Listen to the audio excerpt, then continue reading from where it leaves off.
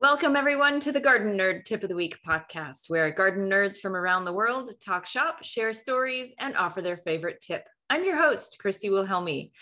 This week on the podcast, we're going to address rookie mistakes that even professionals make when it comes to vegetable garden design. My dear friend, Catherine McLaughlin, joins me today. She's a landscape architect at Farmscape, a company like Garden Nerd that installs vegetable gardens here in Los Angeles. She's been designing residential and corporate gardens for the last 3 years, and we get together to gripe and blow off steam throughout the year. And so this is probably going to be a lot like a conversation that you might overhear during one of those times we get together. Hey, gal, thanks for being here. Hi. I think they're going to have to pay extra for, the real dirty stuff, but we'll keep it PG for you. We'll keep it clean for everyone here. Yeah. Well, we met at the Soil Summit back in 2015, and we actually rode the metro back from that event together afterwards. Yeah. And I knew right away you were someone that I wanted to keep in touch with. And luckily that worked. We have. So I want to ask you, what initially brought you to that Soil Summit?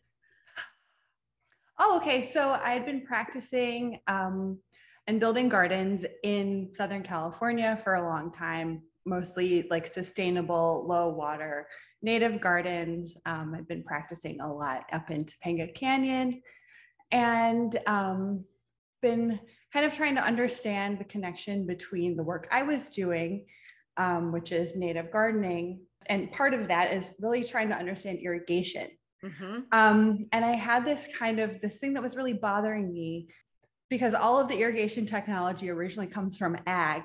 Right. I was like, I kind of want to just know more about this and get into how these two fields relate. And living in a city, obviously, there aren't that many ways to get in touch with that. Mm-hmm. I grew up in the Midwest, surrounded by cornfields, which is a different kind of ag, and Right. And I also like to eat food, delicious food. And, your farmer's market, your Mar Vista farmer's market, which I think of as yours. It is the best farmer's market. It is the best, was kind of my solace of a place to be like, oh, cool. This is how I kind of work on these two dualities of the landscape in Southern California, So the Soil Summit, I think we'd been kind of tracking through sustainable gardening, different arenas, this new kind of hip term, regenerative gardening, right? Which is really about soil building, which to me is so exciting because it's actually also talks about infrastructure similar to drainage and grading and irrigation, but just at a micro cool level, right?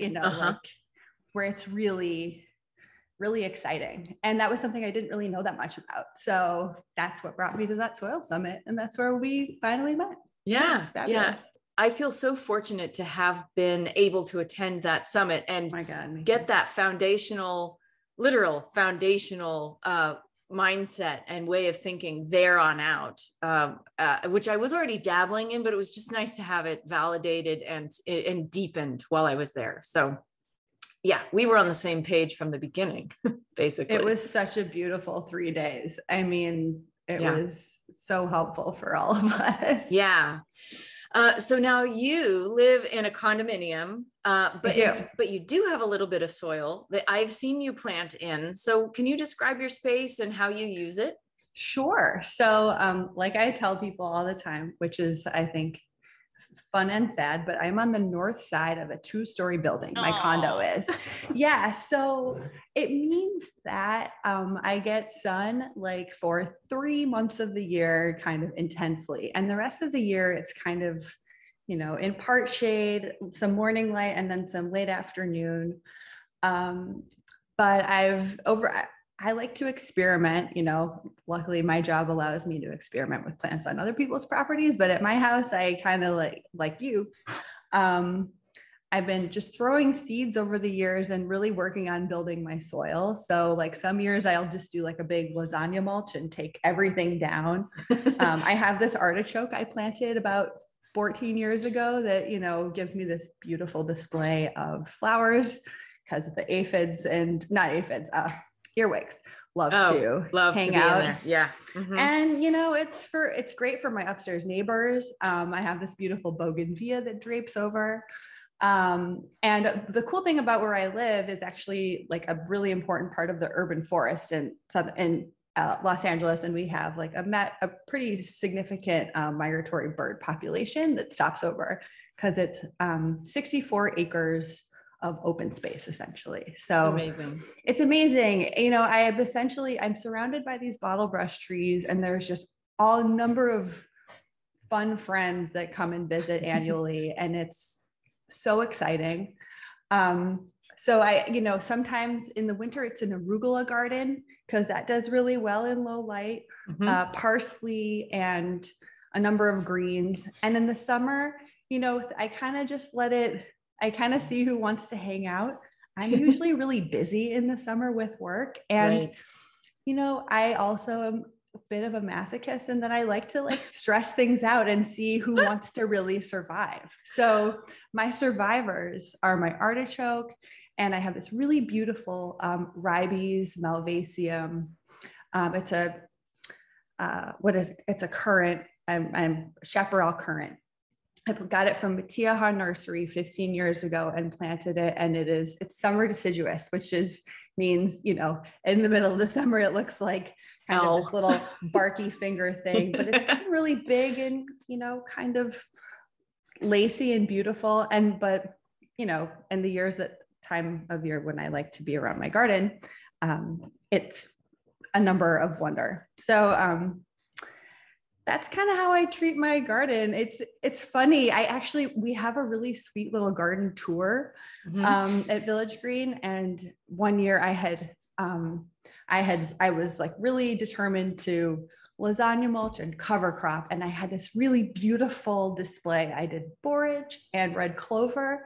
And I had been burying all my bokashi compost in my garden too. So it was like this really exciting kind of little space I could do some demonstration for my neighbors. Cool. Yeah, it kind of became a compost garden over the years. Right. Especially if you're doing bokashi. I mean, that's something that can take a little while, but it shows its benefits down the line. Very cool. It does. Yeah, it does. And it's, so it's kind of this active, it's an operative landscape, as we say in the trade. Operative landscape. It's operative. Yeah. And as long as it's mulched, I'm happy. It's kind of, that's my dream garden. It's just a well mulched garden. So you don't have to weed. Exactly. So the founders of Farmscape and I started around the same time all those years ago. And now they actually send me clients that are interested in projects that are on the small scale, kind of too small for their minimum. But you're working on larger projects, right? So what's your role there? How does your work go? Oh, great question. I am the design studio principal at Farmscape. We have 3 different departments, it's 4 different departments. We have maintenance, installation, our agri-hood team, and our design team / office. So I operate with a colleague who is in Northern California. She's also a landscape architect. And we get brought in on projects that are complicated and take a long time. But where people, really are engaged in making urban agriculture or, even like suburban agriculture a part of their community. So it's been really fun to understand, like I was saying, this thing I wanted to learn how these things start to interact and, how just complicated they are when you're doing them from the ground up and not like in a field in the middle of Kansas, right? With a well. Flatland is really not always available. So you have to work with what you've got, right? Exactly. Yeah, exactly. So because you're leading me into something that a lot of people have to deal with, which is, let's talk about the mistakes that people and landscapers make when they install vegetable garden beds, because I can't tell you how many times I show up at I did it today. I went to someone's house this landscape designer did a beautiful job on the rest of the garden, but they showed up and the beds had been put up an inch into the hedges, no space. Were they ficus? They're privet. They're dear just God. like, or eugenia. I can't remember. I think they're eugenia, which is just as bad, right? Mm-hmm. So let's talk about, first of all, location. Let me ask you first. What's the first thing that you run across when you see people say, I want to put a garden right here or whatever it is? Yeah. I, like you, have probably walked away from many beautiful properties and said, I'm really sorry, because, it's a labor of love, especially in an urban setting. People work really hard to make sure your beautiful annual vegetable crops are like pumping out gorgeous produce for you the whole year. And so it's really sad to have a poorly sited box like from day one. And that's usually the one, I get out my sun tracker. What is it? I can't remember the name of that app right now. It's an app though. Yeah. Sunseeker. It's wonderful. And, it depends on where it is in the city, but I'm not getting 6 to 8 hours of sun for the majority of the year, we're already starting on our back foot, right. And then there's is there a hedge nearby like you ran into today? Yeah. And I have to tell you, there's so many people, because, let's admit, we live in a place where there are a lot of palatial estates, where there are a lot of wealthy people who want to have a garden. And I go there and they walk me around to the dog run and on the north side of the house, and I want to kill them. But that's just, like I said, listeners, we might be griping a bit today. So this is, you get to listen in. So south facing is ideal. I think people see that everywhere. But what that means is also not having an obstruction on that south wall to the south of where you want to put your garden. And that may be tall hedges. Definitely. Or another building that's 2 stories high. Or, I have a client that's right on the cliffs of the ocean and the wind is so strong there and they wonder why stuff isn't growing very much. And that's an issue, So let's talk about that's pretty much location. So the thing people need to know about hedges, and I did a YouTube video on this, that what happens when people put their gardens up against or near, I'd say even 5 feet away from a hedge. I mean, right. So ficus, privet, eugenia, all these things see your yummy vegetable soil and they just go right across your yard and up into your bed. And then they're taking all of the nutrients from your very precious, beautiful organic soil. And it's upsetting. It's crazy. Yeah. Yes, it is. For the first year or so, the garden does pretty good. And then suddenly it just stops producing and you wonder what you did wrong. And it's not you. It's your hedges. They got thirsty and they found your garden. The X marks the spot. Right. So hedges and trees, right? I mean, they're not, and far away trees and trees that we love, right? I think that can be a really tough thing for me, who is like, tree priority and then vegetable garden most of the time. It's like, I'm not going to tell you to take down that tree so you can have a vegetable garden here. Right. Let's talk about materials a little bit, because this is another thing. A lot of people go out and buy whatever wood or very specific types of wood to make raised beds. What do you recommend or not recommend? Well, I'm fortunate to work with people who have dialed this in, right? Like raised bed professionals. So it's just cedar and redwood. That's it. Those are the materials we use exclusively. Yeah. For building your raised beds. For building the raised beds. And height is a really big deal too. Obviously, not just like 1 12-inch board isn't going to do everything for you. So you do your beds taller than 12 inches, right? Yes. Okay. What's your minimum? So sometimes we go, into like 14 to 17 inches and also it depends on the setting, right? So like who are the people that are accessing these beds is the biggest deal, right? And can they bend down? Can these people bend? Do they want to bend?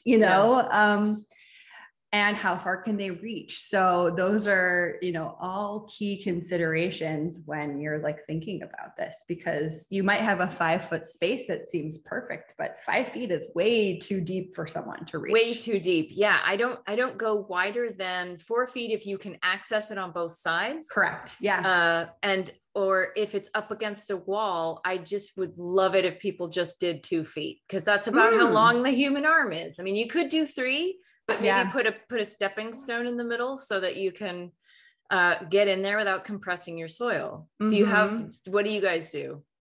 That's about right. Yeah. I mean, we try and max out as much as we can because, we want to make sure that we can produce as much as possible. So if it's 3 feet, we think about verticality at that point, so like, and that gives you a ton of space, even though it's not rooting space, right? So your vining crops are going up. Exactly. I want to mention, I say this in Gardening for Geeks, because I met someone along the way who has his own lab, and he was actually testing materials. And he tested railroad ties, landscape timbers, pressure treated lumber, redwood, and cedar. And the thing, I was like, well, of course, pressure treated lumber and then railroad ties. And he said, you know what's worse? Redwood. I'm like, are you kidding me? And he said, yeah, here's why. So because most redwood is solvent dried, and the solvents are more toxic than the stuff they use, the creosote that's in railroad ties.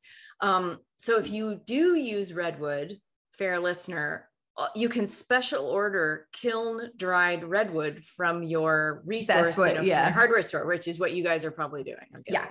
Yeah. I get to stay out of like shopping for lumber. Luckily, that is my privilege at this point. Excellent. Yeah. So, all right, now let's talk about soil, because this is another frustration. I end up running into beds that a landscaper put in, where they basically ordered a truckload of fill dirt, or they ordered, veggie mix from a bulk supplier that is honestly no better than fill dirt. And I can't even push my thumb into it. It's so compacted and so just not full of enough organic matter to make a difference. So I end up using bagged soil or bulk of that same soil product, or I'll recommend some place it takes forever to get there. It's like they're in Oxnard. Delivery is forever. So anyway, what do you look for in a good soil mix? I'm honestly, it's hilarious, because I went into this to learn about soil, but Farmscape was already fully dialed in on their soil. They already have and honestly, even I am kept in the dark as to how they came. I mean, no, I was taught about the different ratios. So we use the Kellogg's products, the organic products exclusively, because we're an organic gardening company, and they're the only ones that can certify that the soil is organic. So, when we're talking about this as an object or as a piece, it's important that has OMRI certification. Right. So we really like Kellogg's products. We have a great relationship with them, and their soil is beautiful. And so we use a blend of a couple different things that they sell, and it varies through the seasons, depending on kind of like if we want things hotter or not. And honestly, like, that's funny, is all I really know about our vegetable garden mix.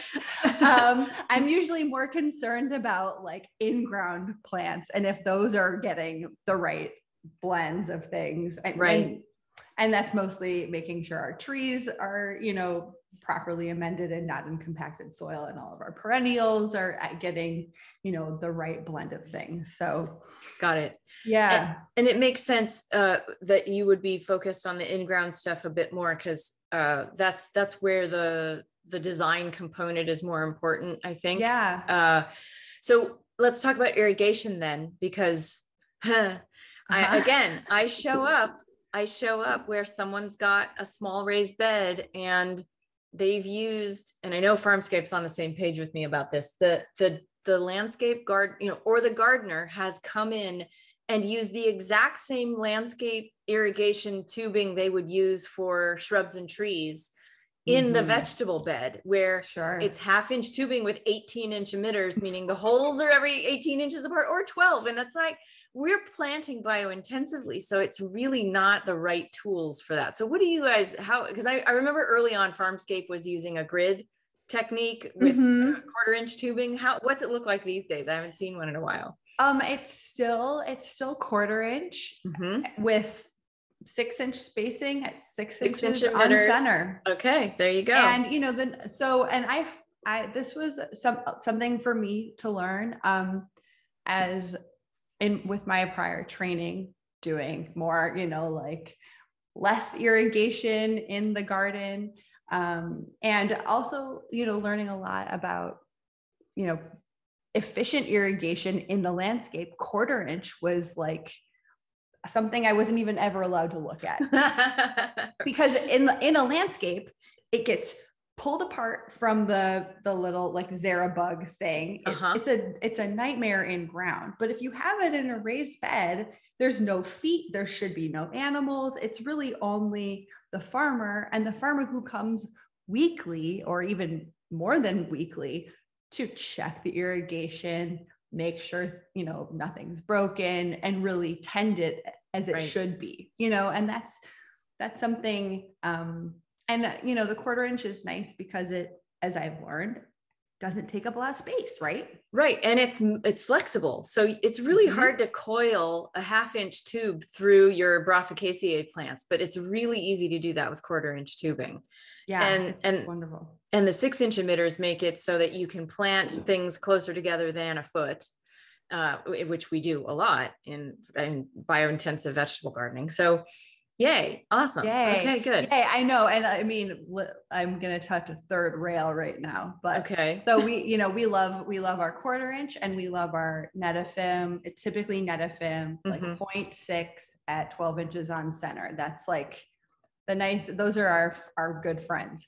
And there is a Netafim product that's a little smaller that is 6 inches on center, but because it's another component that we'll have to track and is new, the danger is if you're using a lot of different irrigation materials, and I think this is a good tip for home gardeners or people, you have to understand that each of those has an associated fitting, and it becomes this crazy thing you're tracking all the time. And even we as professionals are like walking into a space and having to assess everything that's there, right? When something breaks, it's really unfun to try. It's unfun. Yeah. And if you happen to have, so it just to kind of use an analogy, I've always used the analogy that drip irrigation is like Legos. You just put the different pieces together, but having these specialized components that are a bit different, they don't fit together with other Legos. They have their own set of Legos. They're special Legos with a smaller sized holes, and they don't fit together.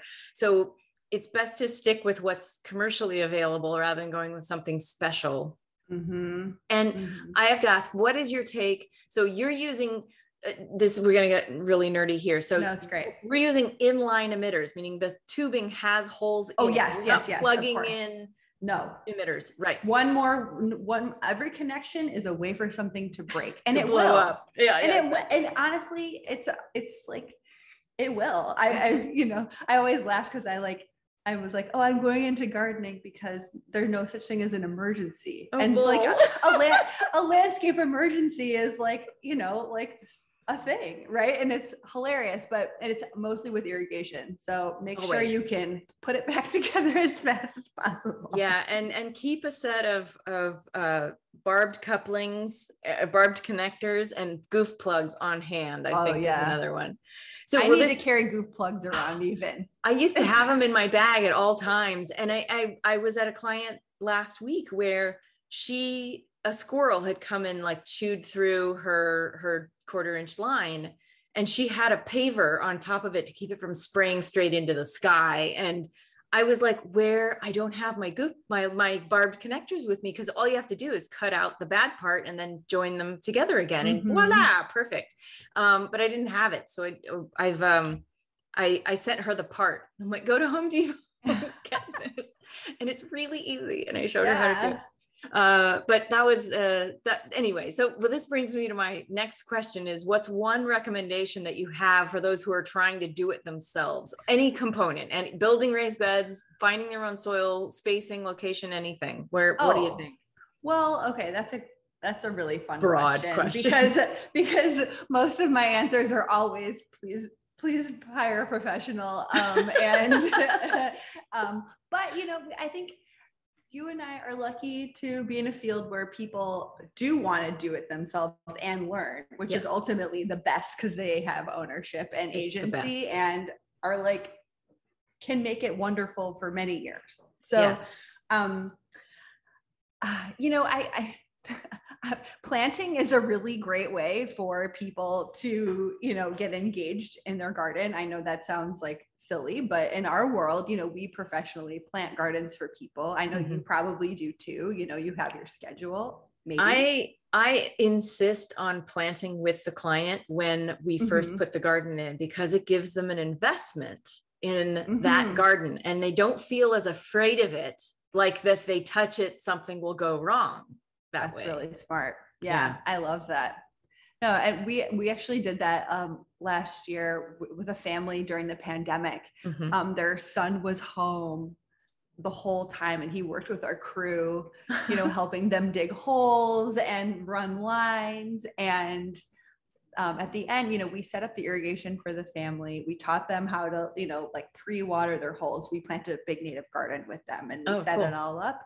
And they planted it over Thanksgiving weekend. And, we're like so excited and so proud. And the garden they've lost like 3 plants over like amazing.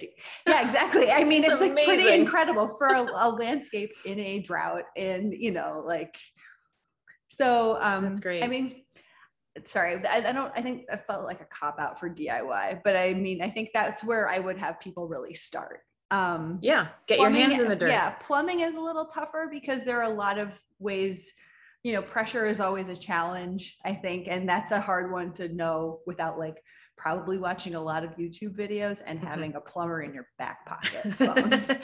Right. Yeah. I usually tell people, get the bed set up, put the soil in, then call me and I can send my irrigation guys over to do that part. Cause that's where they want some help. And that makes sense. I don't think people should tackle something if they feel like that they might do it the wrong way. But I certainly encourage people to try doing the bulk of it themselves. Cause it's you save on labor costs like you wouldn't believe. Yeah. And B, you feel like accomplishment, Oh, it's wonderful. I mean, one of the things, especially when stubbing up in a raised bed, I always, we're always really focused on people doing it like in a corner. And so, oh my God. Can we talk about that? Because this is a huge thing for me. I swear to God, every time I show up at a garden that has been stubbed out. So listeners, stubbing out means that they're running the irrigation under the raised bed, but then they put up a vertical line that goes straight up above soil level. And that's where we connect the drip irrigation to it. And time after time, I see them stub it out in the middle of the bed or, a foot in either direction. And it's like in the middle of where we want to plant stuff. So put it in the corner, right? Well, yeah. And I think it's really important. And it's something that like I forget about, or I didn't not forget about it. I didn't really understand was like, it's a working space, right? That raised bed is essentially like your kitchen countertop. Like people are up in it all the time in a number of ways. Sometimes they dig really deep. And when you disconnect anything, it's again, more irrigation emergencies. So keep things to the edges and you'll be very happy. Yeah, exactly. Oh, I'm so glad we were talking about this. It makes me feel so much better. Oh, I will talk about irrigation woes till it's dark out. I love to. Nice. Well, it is tip time. So do you have a favorite tip you'd like to share with the Garden Nerd audience? And it doesn't have to be about irrigation, but if you wanted to. Oh, it might be because honestly, it's my favorite thing. I really don't know why, but in Southern California, it's very exciting. Very important too. Very important to understand. Yeah. Okay. So what we didn't talk about was hydrozoning. So this is another thing that landscape designers and architects miss. So hydrozoning is very important. Sometimes people think of food crops as a monolith, right? So your raised beds and your fruit trees, and they all go on one single valve or zone. And because they are all food, and so they get watered the same. And unfortunately for you or for us, that is not true. And it means it's very important to separate them out. So annual vegetable crops get their own zone because they have different water requirements, rooting depths we need to get to. Fruit trees should always be on their own. Berries should probably be on their own too if we have enough valves we can utilize. Right. And honestly, the other, even separating your citrus from your stone fruit, because they have different needs at different times of year, right? Right. Because stone fruits go dormant. Right. Stone fruits go dormant. And so they don't need as much water over winter, depending on where you live.